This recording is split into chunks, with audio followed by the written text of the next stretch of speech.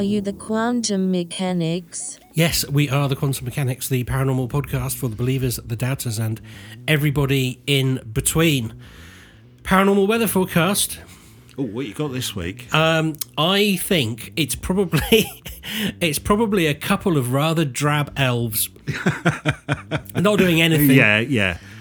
Bored, drab. Bored. No, they're drab. not even bored because they'd be a bit mischievous. They're just tired. tired. Tired. Yeah. Yeah, I think that's a really good one. Just walking around. The weather's nothing. There was supposed to be a big storm. I was excited. Not in our part of the country. There wasn't. No. There was nothing. No. I honestly, I woke up this morning and I thought, the wind is really blowing quite strong. And I was sort of not as excited, but I was like, I better have a look outside. Here we go. Turns out our air purifier had just, it needed a new filter and was making a really loud noise. There you go. I like that one, though. It's weather for slightly sleepy elves. We got a new Patreon as well, haven't we? Yes. It could be the Joe Jackson, but it's a Joe Jackson for sure. He's stepping out and joining the Quantum Mechanics on Patreon. Thank you so much for that. It's funny because me and Ben, whenever we get a new Patreon, we tend to kind of text each other, don't we? It's not just that it helps us kind of, fund the podcast. It's really nice that somebody's taken that effort. So, Joe, thank you very much on behalf of both of us. Yeah, thank you. And thank you all, patrons. Yes. Makes such a difference. I was going to say, I have some Sherlock news. I think I might be overstating it. it. All right. But are you going to save it to the end? Do you think it's okay? It's not a big thing, but okay, I'll have some Sherlock news because then we can bring the fiddle in. Yeah, exactly. Okay. Basically, the Sherlock project has turned into an excuse for me to play my really bad fiddle music. I quite like it. I think it adds to the ambience of the show. Indeed. Well, should we just get into today's episode? Because I'm not sure I can segue from that. Yeah, no, absolutely. Well, we've had. I was looking back and I just remembered over the last few weeks we've had Scottish UFOs, we've had Canadian hauntings, we've had the CIA holographic universe. It really has been a smorgasbord. What have you got? Well, I'm going to carry on that smorgasbord-ish, I can't even say it, smorgasbordish theme. That's not a word, but we can make it a word. We can make it a word, but I'm going to try that. But I guess this episode came about because of a lost garlic press. What? Hang on. That's how some of the Sherlock stuff started. Well, no, it was a corkscrew. It was a corkscrew. Yeah. Now, stick with me on this, Ben, because it will get better.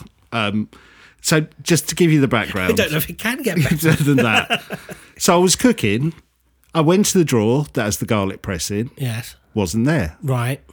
Check the dishwasher. Obvious next place to look. Yeah. All the other drawers. Absolutely no sign of the garlic press. Could it be your house guests again? Well, no, because we hadn't anyone visit, but there's a saying in our house, Ben. It isn't lost until Mum can't find it. I think there's probably a few houses with that saying. So, of course, I called my wife and said, any idea where the garlic press is? I've checked the drawer. It's not there. Can't find it anywhere. And then I opened the drawer to show her that it wasn't there. Lo and behold, it was there. It was right there where it should have been. That happens to me all the time. Usually with socks and knives. Not that we keep socks and knives together. That'd be weird. But do you swear that you couldn't see it the first time? Well, I don't know if I would swear under oath, but I thought I didn't. But it led me thinking. I came to the conclusion that either I'm an idiot, which is a possibility, or my wife has paranormal powers. That's more likely. Or we have a poltergeist. Or sometimes things just magically disappear and then magically reappear. Like the transdimensional sausage. And it's the last option I want to talk about today. Not lost sausages or transdimensional objects that disappear. I thought I'd go for things that are much bigger. So I want to talk about lost villages, lost cities, even lost continents. Lost continents? Yes. Oh, justified ancients and moo-moo, but yeah. There you go. So on the journey today, Ben, you'll hear about mystical villages that appear once every 100 years, a tightrope walker who discovered a lost city in the desert, Wow. a lost continent that has 15-foot humanoid creatures with 4 arms, Of course. the search for the Fountain of Youth, and, in a kind of tribute to the late, great Michael Gambon, a Hogwarts castle that suddenly appeared above a major city. Wow. That's quite a lot of things. We got a lot of things. We're travelling around the globe and I've jam-packed it this week. But let's start with probably the most famous of all lost places, Brigadoon. Brigadoon, which we Brigadoon. did discover was short for Bridge of something, wasn't it? Yeah, no, there is a bridge, a real bridge of Brigadoon that you can go and visit, but I don't know if it's named after. I'm not sure about the naming conventions, but it's the legend of Brigadoon that I want to talk about. So Brigadoon, I'm sure many of you know, is a magical village hidden somewhere in the Scottish Highlands. Now, the village only appears for one day every 100 years, so for the people of Brigadoon, a century seems to last just one night. Ah, yes, of course. If a single inhabitant of Brigadoon leaves, the enchantment is broken, the village will be lost forever in the Highland mists. That's how the legend goes. Right. And if you're wondering how Brigadoon became enchanted, well, it's said that the villagers made an agreement with God that the idyllic village would remain unchanged forever. In order to achieve this, the village would be invisible to the outside world, except for one day every 100 years. And on this day, the village is visible to outsiders. And if you're lucky, outsiders can also visit. And your garlic press is only visible to you once every 2 nights. Whenever I use it. Right, okay. Now, the inhabitants of Brigadoon are said to hold this one-day event every 100 years as a moment of joy and celebration. Well, you would, wouldn't you? However, if any villager decides to leave, the spell is broken and all the inhabitants will be lost forever. Now, according to Bob Curran, the author, in his book Lost Lands, Forgotten Realms, Sunken Continents, Vanished Cities, and the Kingdoms That History Misplaced. Another snappy paranormal title there. Oh, lordy. He claims it's believed that Brigadoon first disappeared in 1754, so quite specific. The question, I guess, is why would the villagers of Brigadoon, as Kate Bush might say, make a deal with God? Wait. So he's postulating that it was real, and then Disappeared in 1754. Oh, so he's not doing the history of the legend. He's literally doing the history of what they say the legend Is. right. Oh, okay. Gosh. Okay. Totally different to how I thought he was going to do it. Well, according to Curran, the spell that was cast over Brigadoon was put in place to protect it from the advancing English redcoats during the Jacobite Rebellion. Ah. And if you think about it, Ben, from a psychological perspective, the legend makes sense, right? In the mid-1700s, Highlanders had a new punitive taxes imposed on them. It was the start of what became known as the Highland clearances, where the change to the way the land had been traditionally managed by the Highland clans, basically new ways of managing the land were put in place by landlords.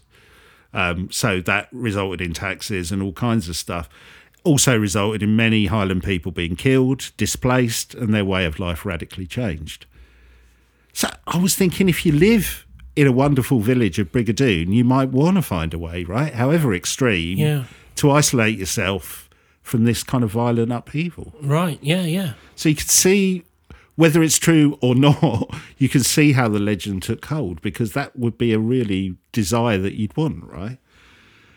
However, Bob Curran and other researchers believe the legend of Brigadoon may not have its roots in the Scottish Highlands, but in the German Bavarian mountains. And the legend of a cursed village called Germelshausen. This legend was adapted by the Brothers Grimm in their ghostly tales, and it's found its way into other fictional works.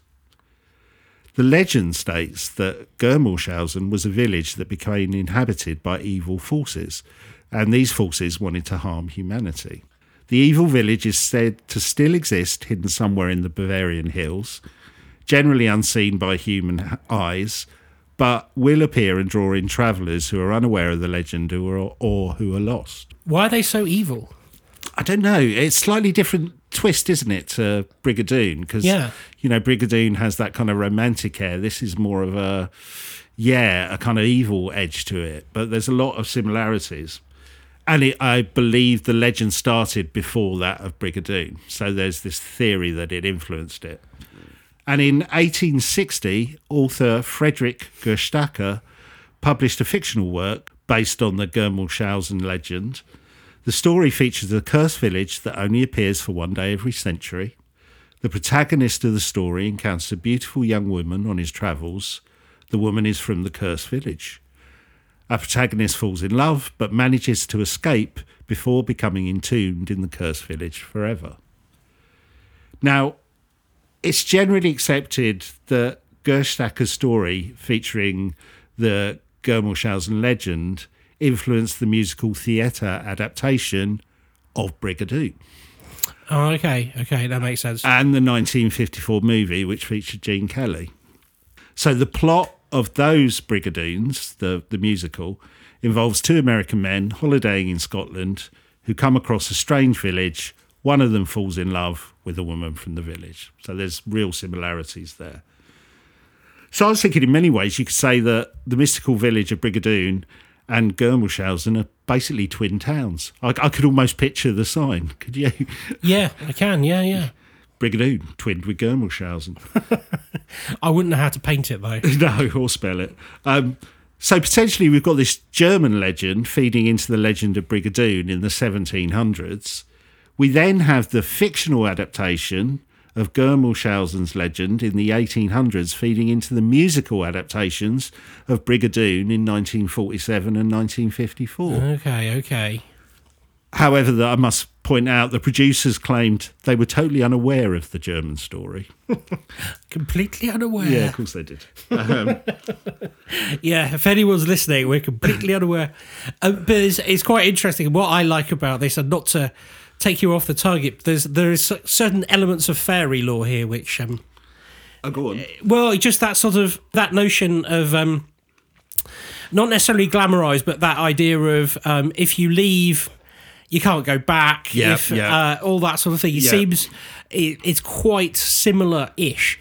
And I just couldn't help thinking that you said there was a village full of evil people, and I was just remembering back to the episode when we were talking about Peter Pan and how he was like an evil fairy, and then Peter Pan turned good. I mean, it's a big analogy to draw. It's just where my brain went. But you're right. If these two stories did influence each other, I think it is interesting how they kind of took different paths. The German one is, this story of, from what I can gather, the fictional work that was based on the legend, the guy is almost enchanted or glamorized by a girl from the village and just manages to escape in time. Whereas in Brigadoon, it's more romanticized, where the guy leaves and realizes that his love is basically going to disappear in one day and has to go back quickly and find her and decide where he's going to be. Do you know what I mean? Mm-hmm. So I thought it was interesting from that point of view. I thought it was also interesting that it's a good example of how folklore and fiction often become confused and intertwined, which we've talked about on the podcast so before. Often, yeah. Now, I did do a bit of digging to see if I could find any real-life sightings or encounters of these two enchanted villages, but alas, no avail. Oh, no one's reported seeing Brigadoon. So there is a fair bit of, let's say, fan fiction out there, Ben, of, let's say, as there is, varying quality, which I guess makes sense given the concept of both the legend's premise mixed with this love story and romance and the kind of evil bit. So you can find stories of Brigadoon which are a bit creepypasta, but actually most of them admit that, hey, I've written this amazing story around Brigadoon, rather than saying I visited it or I saw it. Well, from villages that were lost in time, we're going to up our game, Ben, and look at the legend of a whole continent that disappeared. I don't think I've ever heard of a whole continent disappearing. Well, the name of this continent is Lemuria. Oh, okay. Yes. So I have heard the name, but I didn't know what it was. Well, what I love about this story, it isn't a legend that comes out of folklore. It was one born out of science. The idea of a lost continent called Lemuria began to gain traction in 1864. it was started in fairly innocuous ways with a paper published in the Quarterly Journal of Science titled "The Mammals of Madagascar." That sounds... So it's pretty low, low interest, right? It's a big topic, though. Yeah, it is a big topic. All the mammals in Madagascar. Yeah. All of them. Okay. The paper was written by lawyer and zoologist Philip Lutley Sclattler. Sclattler observed that there were many more species of lemur in Madagascar than could be found in either India or Africa, coming to the conclusion that Madagascar was the animal's original homeland. Okay. Logical, right? Yeah. So that begged the question, how did the lemur travel from their island home to the mainland? His conclusion was that there must have been a large landmass which connected Madagascar to Africa, India and Western Australia. Okay. And that this continent had been lost, disappeared under the ocean waves. Sclatter dubbed the lost continent Lemuria. All the continents were one once, though, so... Well, I think at the time they didn't really know that. Ah, right. So this was his way of sort of getting around that problem. Yeah. I see. Yes, exactly. Well, I guess, Ben, from this small journal article, a big story grew. Sclatter's theory quickly gained traction among other scientists and prominent thinkers of the day. Respected German biologist Ernst Haeckel took the theory even further, claiming the lost continent of Lemuria was the birthplace of humankind. In 1870, he wrote, "The probable primeval home or paradise is hereby assumed to be Lemuria, a tropical continent at present lying below the level of the Indian Ocean, the former existence of which in the tertiary period seems very probable from numerous facts in animal and vegetable geography." Vegetable geography. I love that. Sort of geography. Carrots over there. Sorry, I've just realised it's called Lemuria because of lemurs, isn't it? Yeah. Oh, right. Yeah. Okay, sorry. It took me ages to get it right. Just occurred to me. Got it. Right. Little cute furry I'm with you lemurs. there. I'm with you there now, yeah. So Haeckel even went so far, this is brilliant, he had a world map made that included Lemuria and showed how life had spread across the globe from there. Lemur life or all life? Well, yeah, I think, he said all life because he thought human life came. Yeah, he yeah. upped the game of the original guy. And it's an amazing, we both like maps, right? It's one of those types of maps that, those kind of almost sepia tone in kind of colour. And it's got all the continents on it and it's got Lemuria there. And then there's just arrows all over it, everything leading from Lemuria out. So the idea of this lost continent continued to grow, but it did take a rather unexpected turn, moving from the scientific into the world of the paranormal, with the publication of a popular book by Russian occultist and medium, Elena Blavatskaya. Oh, well done. That's not bad. The book published... Her real name is Jane. Yeah, that's fine. I'm going to call her Elena from now on. The book published in 1888 was titled The Secret Doctrine. In the book, it was claimed that there had been 15 ancient races on Earth, and Lemuria was the home of one of the 15. She described the Lemurian race as being 15-foot tall hermaphrodites who had 4 arms and lived alongside the dinosaurs. Hermaphrodites? Yeah. Well, how do they arrive at that conclusion? Well, there seems to be no basis of how, I think through her medium techniques. Oh, I see. She's channeling. She's channeling. I don't think she found a fossil and went, oh my God, there's a 4-armed 15-foot hermaphrodite. I can see 4 hands. Is it 2 people? No, it's one. And he's got a dinosaur bone in his hand. Or he's eating a dinosaur. That's not a dinosaur bone. Yeah. Okay. The book also suggested that these original Lemurians, the 15-foot tall ones, evolved into the lemurs that we have today.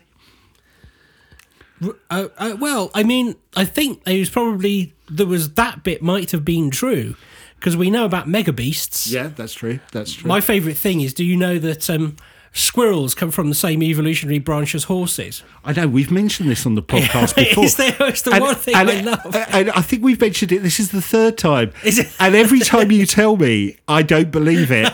And I Google it and then go, Yeah. Horses were once meat-eating squirrels. Yeah. Or squirrels were once meat-eating horses. Either way. Yeah. Horses and squirrels, they're the same thing, Yeah. really. And, Anyway, sorry. And lemurs and four-armed 15-foot hermaphrodites are also the same thing. Yeah, again, I'll use that phrase, that joke. She's been to Didcot. Yeah. Now this, a bit like the story we featured last week, Ben, about bisons on the moon and various creatures. Yeah, moon bisons. Yeah, that's, you kind of come across it and go, it sounds ridiculous. But if you take it back to Sclattler's original paper, he kind of was asking the right question, right? How did lemurs move from the island of Madagascar to the continents? It's the right question. It is. But I guess, as we were saying earlier, he didn't have the knowledge that we have today about plate movements and, the fact that the continents were all together. So he was just coming up with the wrong conclusion to his question, right? Or was he? Oh. As in 2013, geologists found traces of a lost continent in the Indian Ocean. No, come on. Scientists discovered fragments of granite in the ocean south of India along a shelf that extends hundreds of miles towards Mauritius. On Mauritius itself, geologists have found zircon. So that sounds like a superhero. It does sound made up, but there is a thing. It is a thing. Right. Now, the island of Mauritius was formed 2 million years ago, but the zircon they found dates back 3 billion years. Scientists theorised the zircon had come from a much older landmass that had sunk into the Indian Ocean over 85 million years ago, and once again been raised above the waves when Mauritius was formed. Was he right then, in a way? Well, kind of. I think it's I don't think they're claiming this new continent or old continent that was lost. I don't think it touched Africa, India, and Australia, but it is in the Indian Ocean. It's not exactly where Lemuria was said to be. But these scientists have now named this new lost continent under the Indian Ocean, and they're calling it Mauritia. Oh, I thought you were going to say Lemuria. That would have been... I wondered that, out of honour of the guy that you think they would have, but no, Mauritia. But he was kind of right by accident, because he was basing an evolutionary theory. He must have... I'm just trying to get my timelines. He's post-Darwin, I guess he must have been. Or was he... Was he an advanced thinker? Because I suppose there were lots of people who had evolutionary ideas at the time. But even so, that was I could understand that. It made perfect sense. It's not something you could necessarily poo-poo. But if you didn't know all the continents were stuck together at once, then you'd have to sort of but you'd have to assume breaches and stuff. Yeah. But I love that. But now what we want to know is, are there any skeletons of four-handed hermaphrodites? 15-foot ones. I'd love to find that. Yeah, I don't know if we are going to find those. But I found that story intriguing. Like you said, it's a cautionary tale as well. Of just, he had the right idea. He just didn't have the tools and knowledge to come up with a different conclusion, So he went, it must have been a different lost continent that had sunk, and that's how they spread around. I mean, forgetting the 15-foot things from the occultist. It's I thought it was a fascinating story. Absolutely wonderful. Yeah, I love it. Well, I want to move on to Eternal Youth. For lots of reasons. I'm there. Yeah, I'd love it, wouldn't you? Because it is a theme that connects to disappearing, lost or undiscovered worlds. It features in the Brigadoon legend we mentioned earlier. Mm-hmm. I guess because the villagers only appear once every 100 years, they appear not to age. But the legend of Eternal Youth and the places associated with it go back many centuries and intersect many different cultures, which I wasn't aware of. So many cultures, but it kind of makes sense. Everybody wants to live forever, don't they? Well, apart from, Highlanders, the movie. So the ancient Greeks, they were a little obsessed with eternal youth and the chance to live forever. Greek historian Herodotus wrote in the 5th century about the land of Macrobians, which contained a fountain of youth. But it wasn't just the Greeks who were obsessed. Alexander the Great searched for a fountain of youth in the 5th century BC. There is the legend of King Prester John, who it was claimed ruled over a land that had a fountain of youth. There are Caribbean legends that talk about the land of Bimini having waters that could halt aging and cure illness. And similar stories are found in Japan, where hot springs have the same kind of effect. So many cultures across the globe share similar stories and legends. And those legends were so enticing that it led to many expeditions and crusades in search of locations that might hold the waters that could prevent aging. Now, one of the most notable searchers was Juan Ponce de Leon, a 16th century explorer who ironically thought the elixir of youth could be found in Florida. How did he know about Florida? Yeah, we'll get on to that in a minute. So Juan Ponce de Leon had quite a life. He sailed with Christopher Columbus on Columbus's second voyage to the Americas, became a military commander, landowner, treated indigenous people pretty badly by all accounts. He became the governor of Puerto Rico, only to be unceremoniously replaced by Columbus's son. Oh, God. So after all this, Ponce de Leon decided to indulge his two main obsessions, which was searching for gold and trying to find the fountain of youth. Of course they were his two main obsessions. So, Chess and golf. yeah. Garlic presses and finding the fountain of youth. Which is another great prog rock album. Yeah, it really is. De Leon had heard stories from Native Americans of a legendary magical spring and that the waters of this spring could make an old person young again. And he'd heard similar tales in the Caribbean. So he led multiple expeditions around the Bahamas and Bimini in search of the fountain of youth. In 1513, he landed on Florida's east coast and claimed the area for Spain. So we kind of discovered Florida in a way, depending on your definition. I see, right. Now, his journey for riches and the Fountain of Youth continued down the coast, through the Florida Keys and the western coastline. Didn't find it, though. He returned to Spain in 15... Went to Mar-a-Lago. Yeah, went to Mar-a-Lago instead, where you can find the Fountain of Youth. He returned to Spain in 1514, where the king named him Captain General. His exploring days ended in 1521, when he returned to Florida, and he and his 200 men were attacked by Native American warriors. Ponce de Leon was wounded, and in July of that year, he died in Havana in Cuba. He got around a bit, didn't he? He really did. Wow. Now, from then on, Juan Ponce de Leon has been linked with the search for the Fountain of Youth, though some historians debate whether he actually did try and find it, as his writings make no mention of it at all. You'd have thought he'd have noted something down. You'd think, wouldn't it? I'm looking for gold, and if I can find the Fountain of Youth. I've got to really bear with me on my next name that's coming up, Ben. Some claim the legend began after his death, linking it to the work of a historian called Gonzalo Fernandez Oviedo y Valdez. If I had a box with a little applause button, you get it. I'm not no native speaker, but that seemed pretty impressive. That was pretty good, wasn't it? Now, this historian wrote in 1535, so this is after Ponce de Leon had died. He said that Ponce de Leon had been searching for the Fountain of Youth to cure his sexual impotence. Which made me think there was some historical beef between these two guys, don't you think? Yeah, that does sound like a bit of a playground thing, yeah. Yeah, well, it's his sexual impotence. So that's where they think the connection with Ponce de Leon and the Fountain of Youth comes from. But there is no writings from him, our writings at the time of his journeys, where he talks about trying to search for it. So it's interesting that, so it could have all just come from this one kind of slightly bitchy quote from a historian after his death.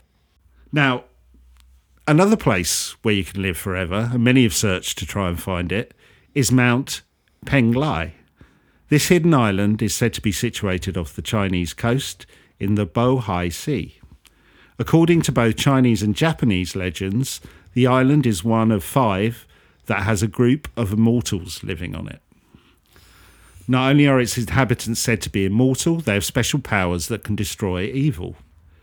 The island contains palaces made from gold and platinum.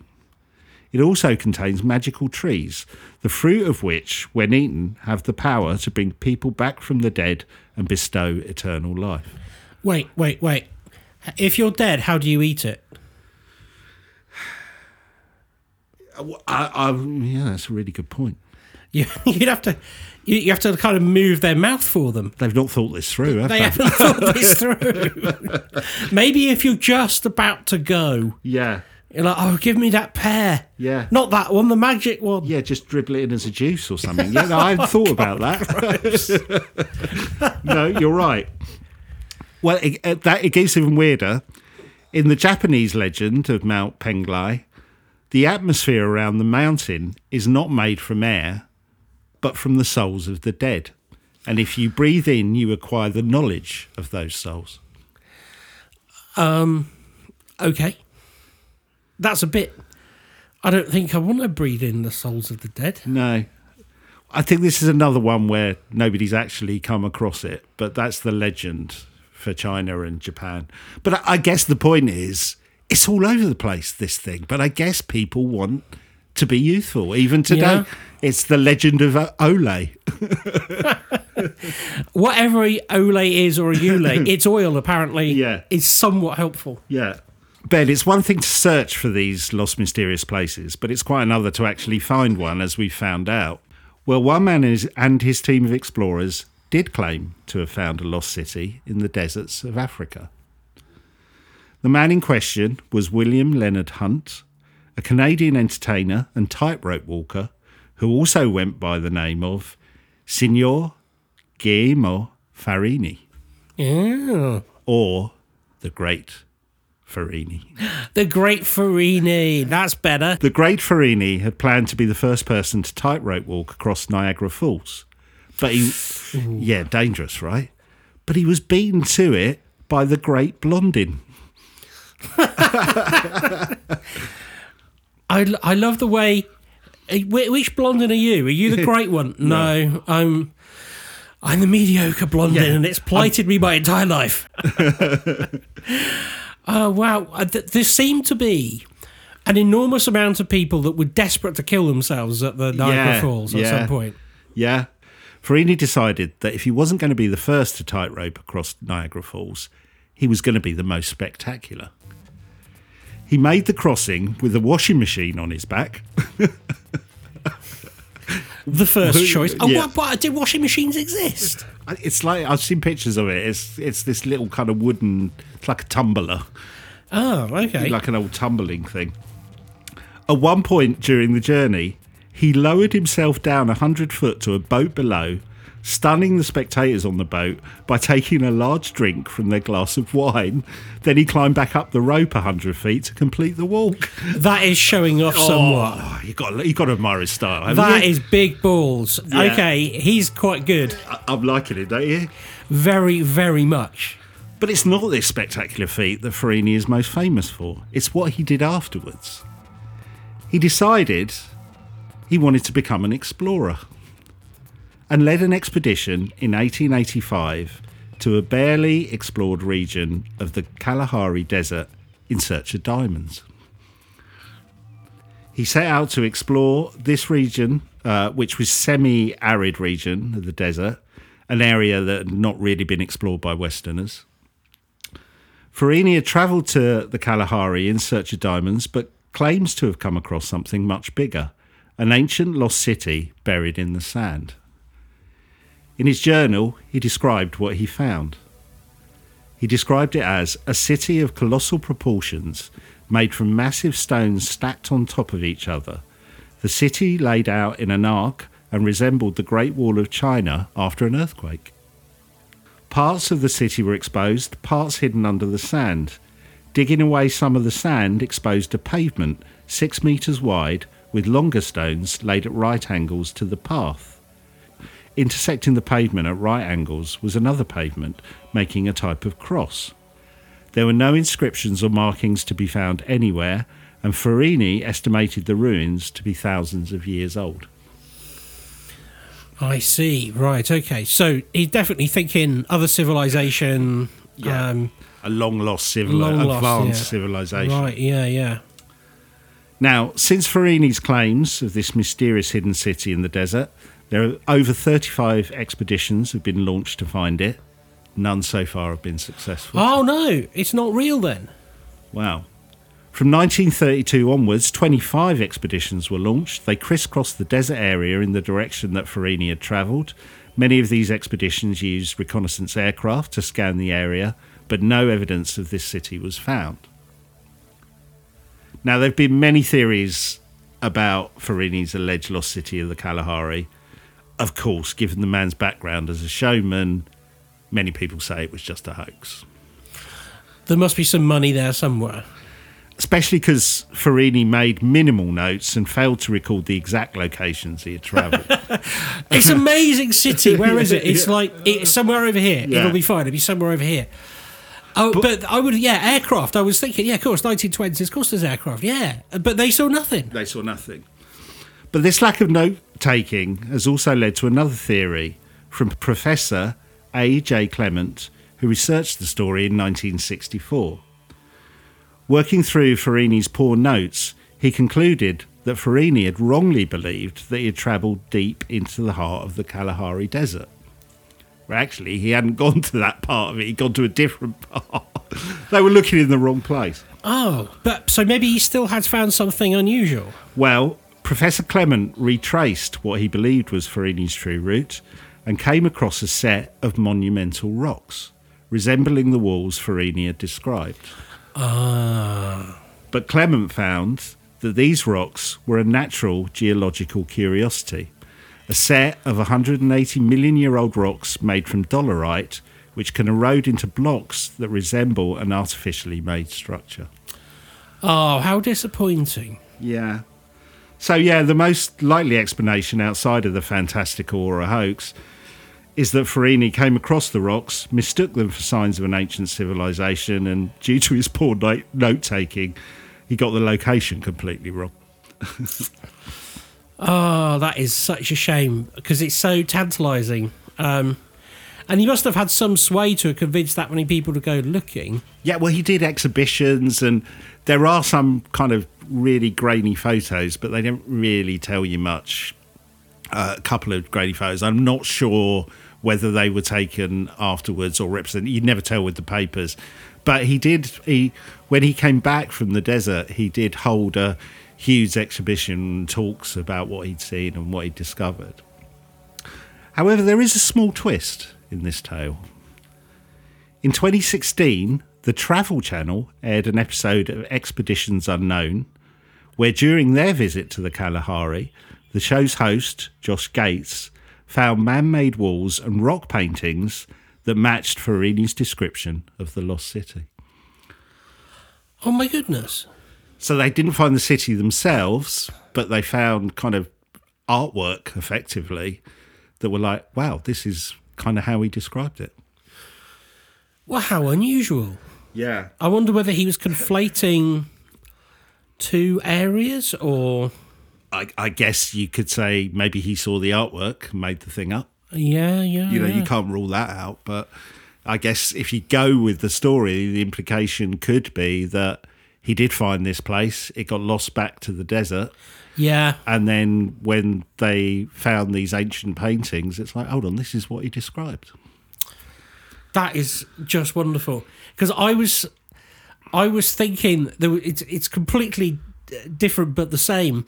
Somebody thought that they had uncovered some ruins in the desert, but it turns out it was the set of, I think it was Antony and Cleopatra that was filmed really? In like the 30s, but it was such a magnificent set. They didn't take it away, they just left it.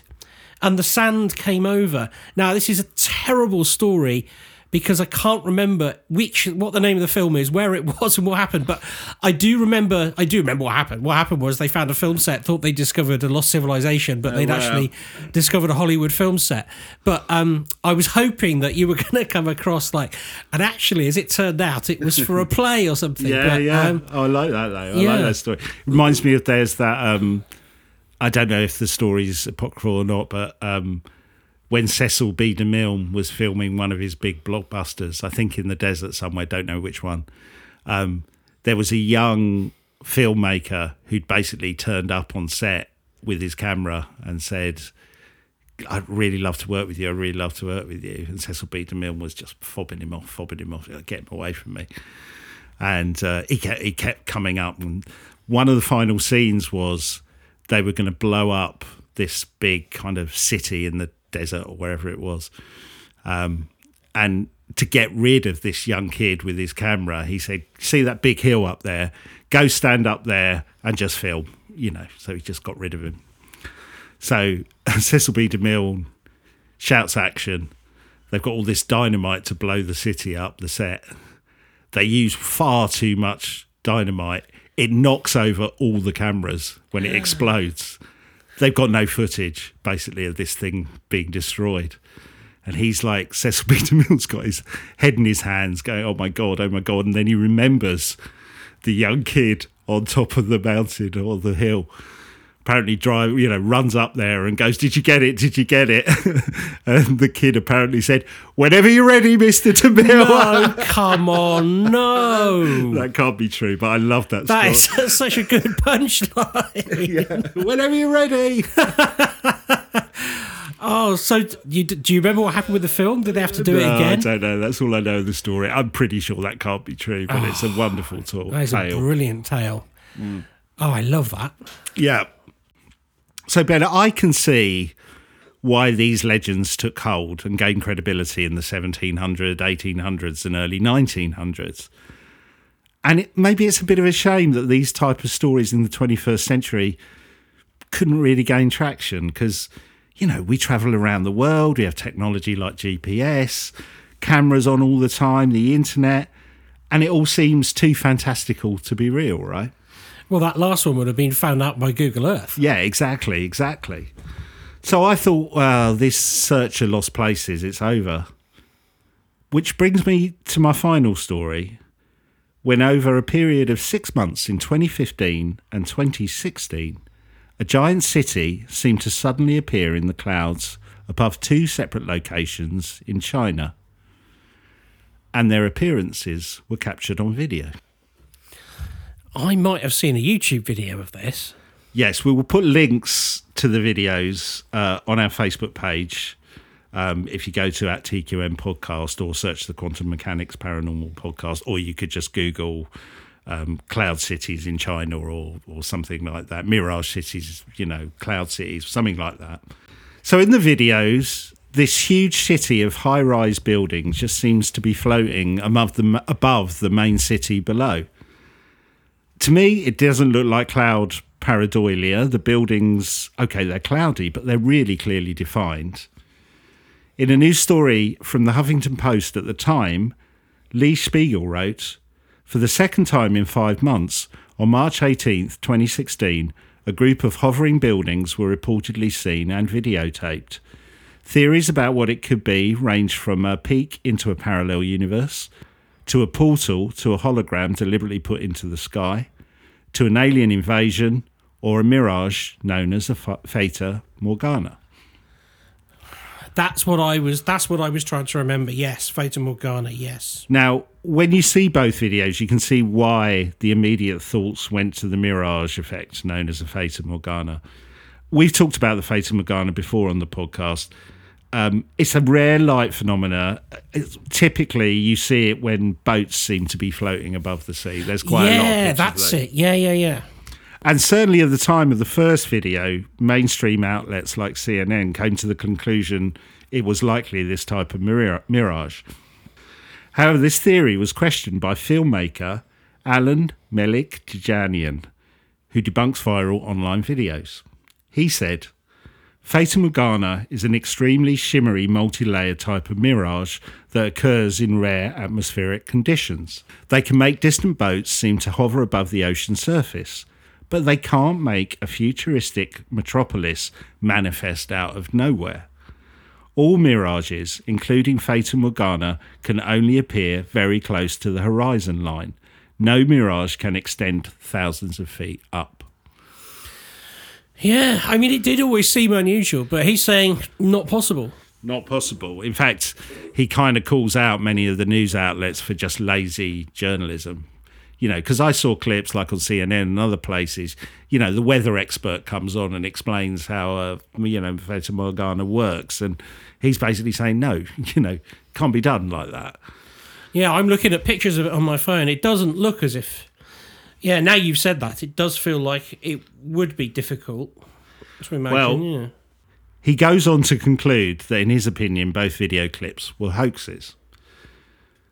And part of the reason for that, he said, firstly, the Mirage cities were reported to have been seen by millions of people, yet only 2 known videos exist. Good point. There is a lack of any credible first-hand accounts from witnesses to the event. Now, I guess one could argue that both of those facts could be explained by the Chinese government potentially covering up the incident, especially if you go with some of the internet interpretations that, could be some kind of alien visitation to China or a parallel universe making contact. The Chinese would maybe try and cover that up.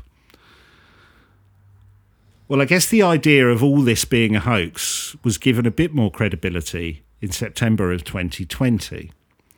When a video emerged of a new Mirage City encounter, one floating in the skies above buildings in Shandong province in China. So the headline in the Daily Mail newspaper at the time was, and when you see the pictures, you'll kind of know why, "Is that Hogwarts floating in the sky?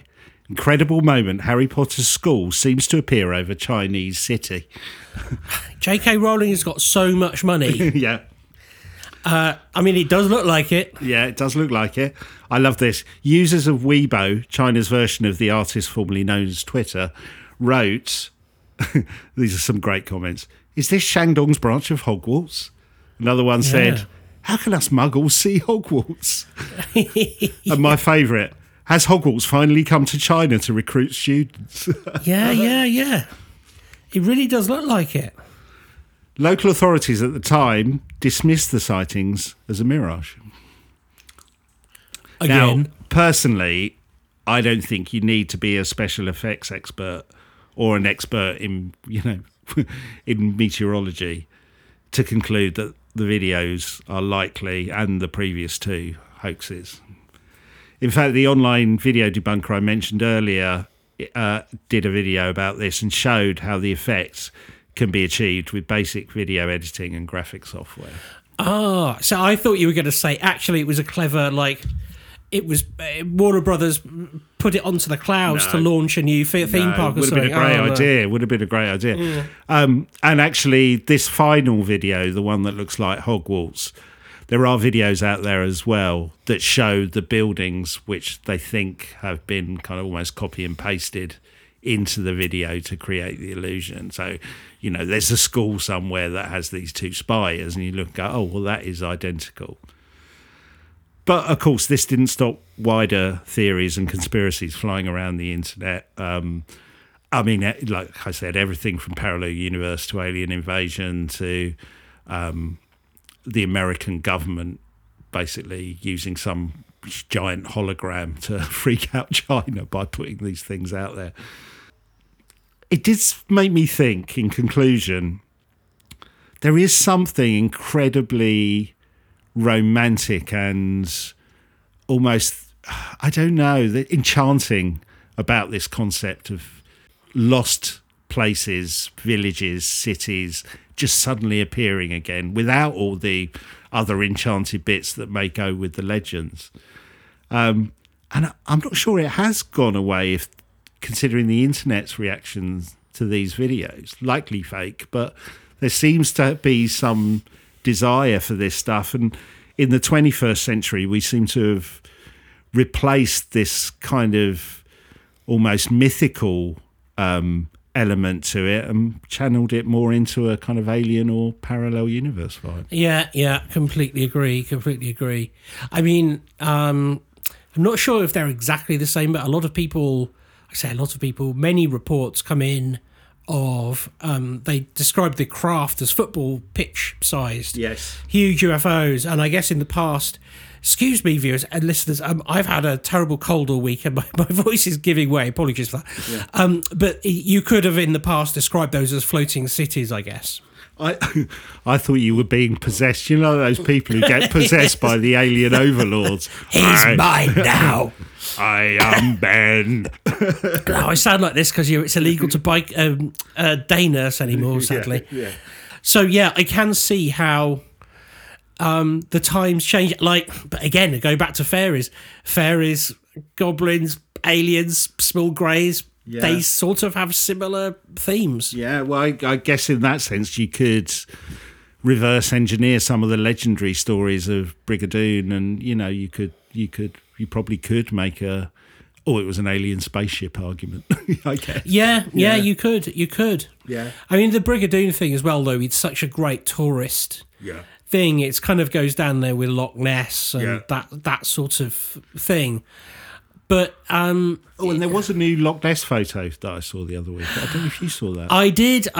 Yeah, it looks like a log. Yeah, it looks like a log, and interesting execution of it though, because the person who took it basically claimed they were kind of worried about the attention and embarrassment it might cause, so they've just hung on to the picture for years. So interestingly, well, that was at the time because there was a new hunt.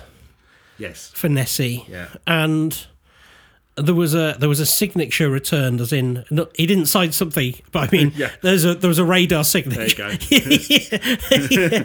He signed. There you go. Leave me alone. What's your name?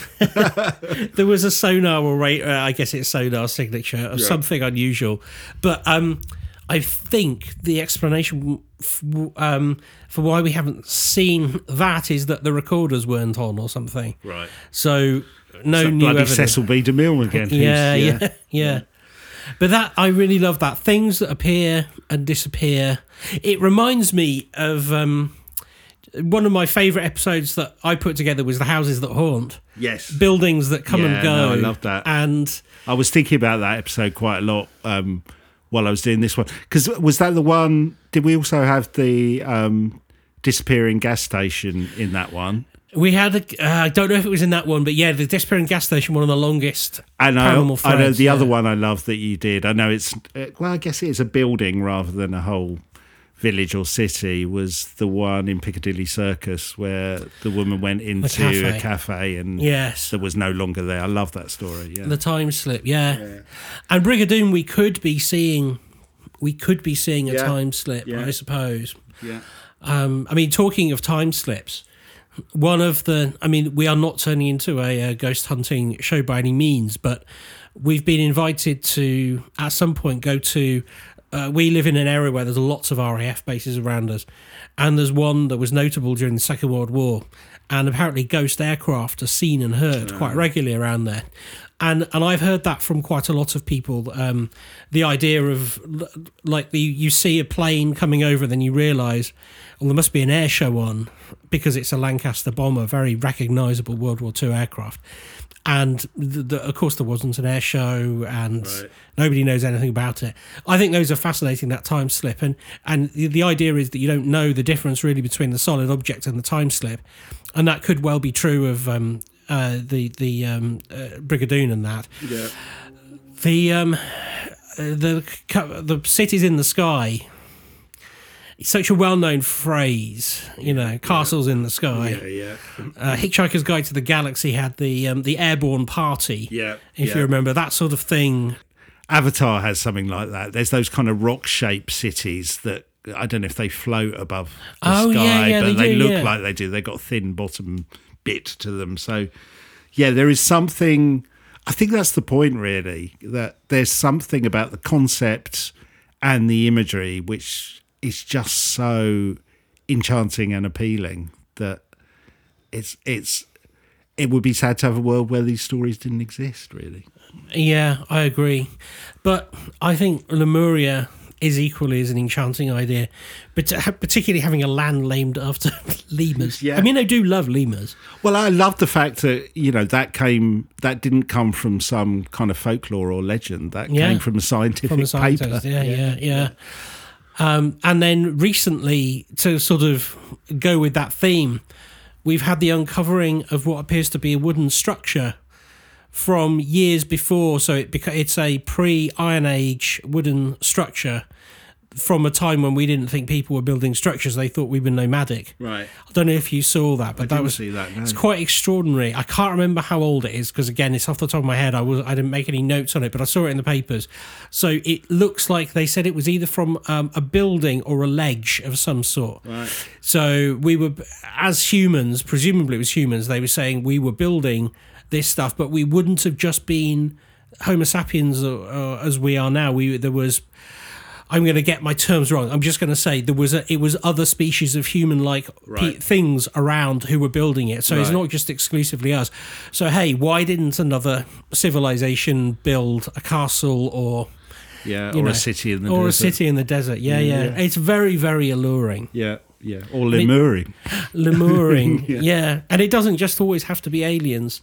Yeah. I've been all the time since you've mentioned it. There's that one with that's often on Ancient Aliens with the very tightly interlinked rocks, right? Which is used as an example of advanced engineering in a forgotten time. And all of you listening will be kicking me now because you all know what it's called, and I can't remember. But you know the one I mean. So there's loads of stuff like that. But I love that. Thank you. I will look at lemurs with a new. Added sense. There's a place near us, Cotswold Safari Park, if you live in this part of the world, where you can walk into the lemur cage and walk between them, and they'll jump over you and sometimes land on your shoulder. And they're not mean at all. They're really nice. They're very cool. I love lemurs. Yeah. You could really freak out the zookeeper and say, I know where they came from. They were once 15-foot creatures with 4 arms. I thought you were going to say you could really creep out the zookeeper by dyeing your dog grey and painting white rings on its tail and walk it out on a lead. Well, you could do that as well if you wanted. If you want. Yeah. Did you? So you had a little bit of Sherlockness for us. I did. Well, my bit of Sherlockness was that. Wait. Oh, the music. Cue the music.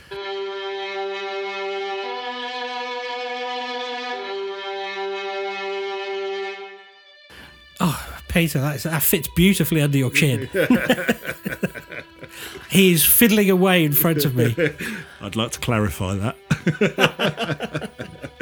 There's no difference between a fiddle and a violin. We know this. Yeah, we know. So, anybody that knows me will know I had some sad news about my dog last year, and it's finally time to welcome a new dog into our family. And we've been doing a lot of research. And one person, we found him now, but somebody who I was in discussion with about a puppy. We were just talking about where they'd come from and the adults, so the mum and dad and stuff. And the dad was called Sherlock. Oh, really? Yeah. That is weird. Yeah, which is a good name for a dog, actually. Yeah. But she said she called him Sherlock because she said wherever she hid anything, he would go and find it. Oh, really? That's brilliant. So he became known as Sherlock as a puppy. Oh, brilliant. And yeah, so I nearly bought Sherlock's son. Nearly. Well, there's something there. That's pretty good. I think that's a good one. Yeah, thank you. That's almost a sighting. Yeah, it is. And for anyone concerned, I'm a big dog lover. I do rescue dogs as well. Please don't come at me thinking I'm just going out buying puppy farm dogs. That is absolutely not what's happening. Yeah. Cool. All right. Well, look. Thank you for listening. If you enjoyed that, please, wherever you get us, like, subscribe, leave a review. We love that. If you really liked it, you can always check us out at patreon.com/TQM pod. Please do that. And just keep those reviews going. You know who you are. You're one of our lovely patrons. I couldn't see your review immediately because we're Britain and you're America, but I can see it using my little tool that I've got. What an amazing review. Thank you. You know that scene in Wayne's World where they meet Alice Cooper? Yeah. Like right back at you. Thank you so much. It means the absolute world. I showed it to my partner and all of my close friends with a little tear in my eye. It's very kind. Yes, very good.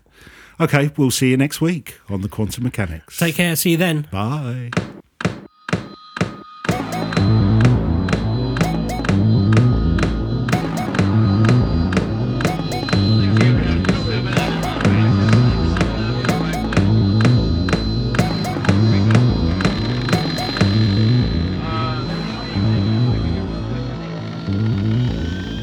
Are you the quantum mechanics?